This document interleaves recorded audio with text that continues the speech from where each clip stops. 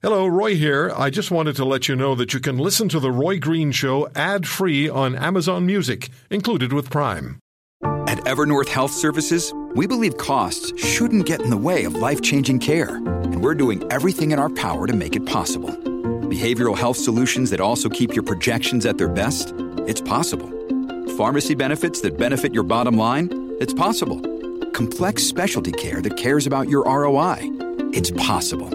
Because we're already doing it, all while saving businesses billions. That's Wonder made possible. Learn more at evernorth.com/wonder. And so now, increasingly people across Canada are becoming familiar with the case of Canadian Admiral Mark Norman, who is criminally charged with breach of trust for allegedly leaking federal government secrets in order to assist a shipyard in Quebec with a $700 million contract to build a Canadian Navy supply ship. Admiral Norman's lead lawyer, Marie Henein, is threatening to call both Gerald Butts and Michael Wernick to the stand if records from the PMO and the Privy Council office, including Trudeau's, Butts, and Wernick's emails, BlackBerry, as well as other communications concerning Admiral Norman, are not turned over. This is going to get very, very, very interesting.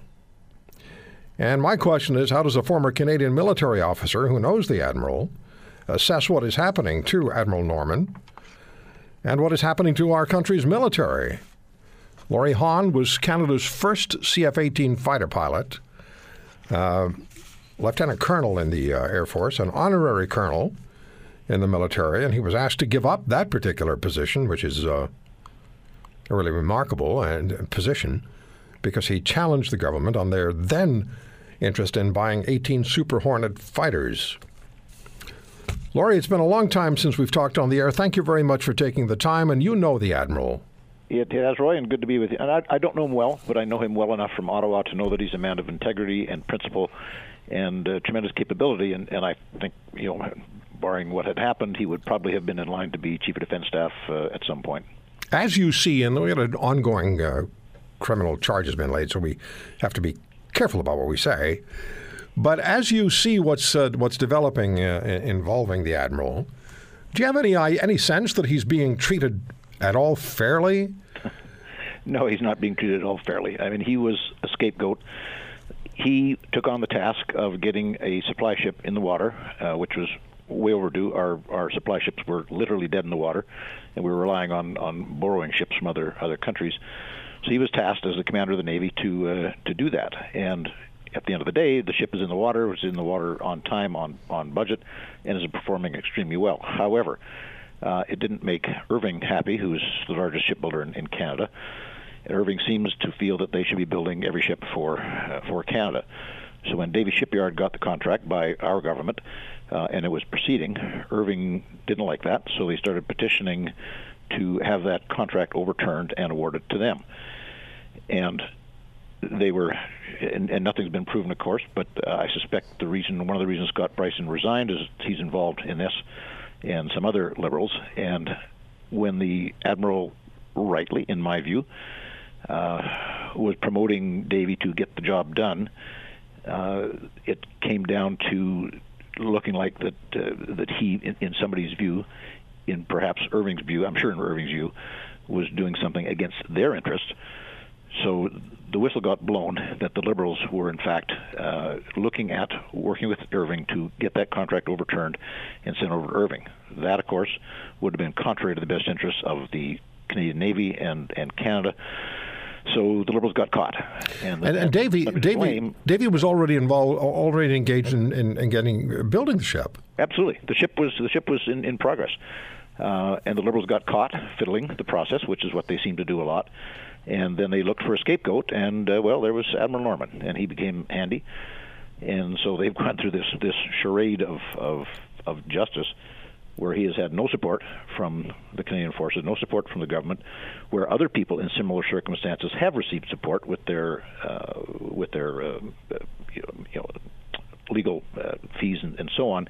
He has not. He stands out as somebody who has not received that support because the government decided and announced that he was guilty. Well, I thought we had a process of justice in the country where, innocent until proven guilty and so on. That doesn't apply to somebody when you have run afoul of the Liberal government. So they withdraw all support. He's fighting this on his own with Marie Hyman. Now he's not on his own. He has a tremendously effective lead well, counsel. I sent him an email when he announced that she was his lead counsel. I said, good move, Admiral. Go get him. But she doesn't come cheap, and I have no idea what his legal costs will be, but I'm sure they'll be in the millions of dollars. There's a GoFundMe page that people can contribute to, and I have a couple of times in a modest way. But that's not even going to come close to. Laurie, why is it always such a political and often impossible situation to procure for Canada's military what is needed? Why does it always turn into a political mess? Well, Roy, there's the bigger issue at play here is that we have never had a coherent foreign policy, probably since the beginning of the Cold War.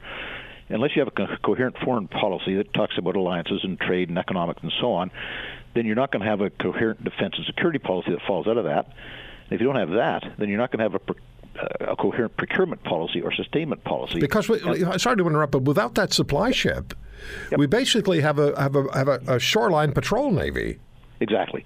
The ship is out there now and is doing terrific work. We need 2 or 3 of those, but we're beg, borrowing, and stealing from everybody else. But unless we have some coherent policies that are followed through across governments that come and go, we're never going to get anywhere. And, we talk about Canadian content and all of the important things about doing things in Canada.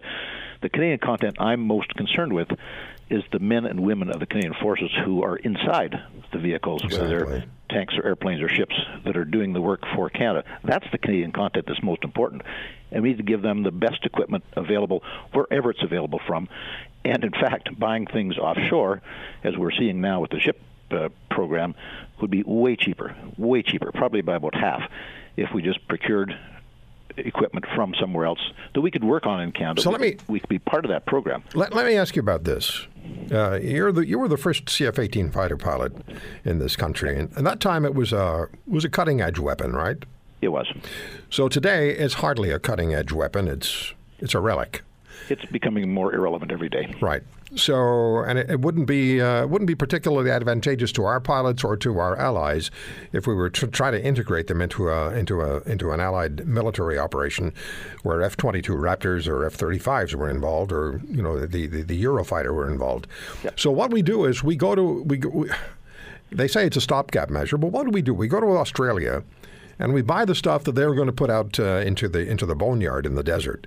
We buy 25 of their F-18s for $500 million. What are we getting?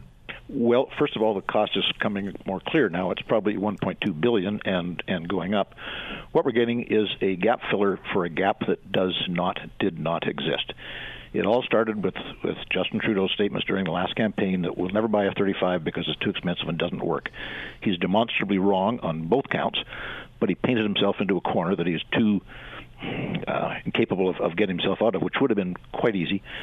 And so they had to come up with an excuse. So they manufactured a capability gap, which doesn't exist.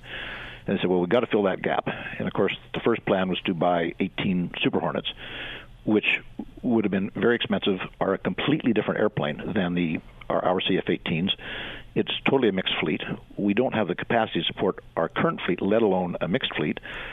And, of course, thank goodness Bombardier came along and wound up with a fight with Lockheed, or with Boeing, I should say. And that got put aside. But they were still focused on this capability gap, so they had to come up with another plan. And that was the used Hornets from Australia. Okay. Complete waste of money, complete unnecessary, delays the procurement of the airplane we should buy, which is the F-35. And the result of that is our fighter force is declining rapidly. We are down to fewer than 100 fighter pilots in the entire Air Force, and that number is going down. We're losing them way faster than we can train them. And, of course, we're losing the experience and training new guys who are great people, but they don't have the experience or the people to bring them along to the higher level of qualification. I want to pursue that with you another day. Let me come back to the question of Admiral Norman. I have just about a minute here, Laurie. Sure. Do you want to see Butts and Wernick and possibly Trudeau called to the witness stand of the trial of the Admiral? This is a man who gave his life to Canada and the Canadian military. Absolutely, I do. I mean, the whole SNC-Lavalin saga is not dissimilar from what's happened to Admiral Norman. It's interference in the judicial process, the judicial system. There's plenty of guilt to go around, and obviously I don't know all the facts, and we won't know all the facts unless there's a serious investigation, and that doesn't mean the Justice Committee, it doesn't mean the Ethics Commissioner, it means the RCMP or a public inquiry or something like that, where people have to appear and have to testify under oath. They'll be held accountable for the things that they say. Good talking to you. Thank you for the service to Canada. Always a pleasure, Roy. Thank you. Laurie Hahn, Canada's first CF-18 fighter pilot. If you want to hear more, subscribe to The Roy Green Show on Apple Podcasts, Google Podcasts, Spotify, Stitcher, or wherever you find your favorites. And if you like what you hear, leave us a review and tell a friend. I'm Roy Green. Have a great weekend.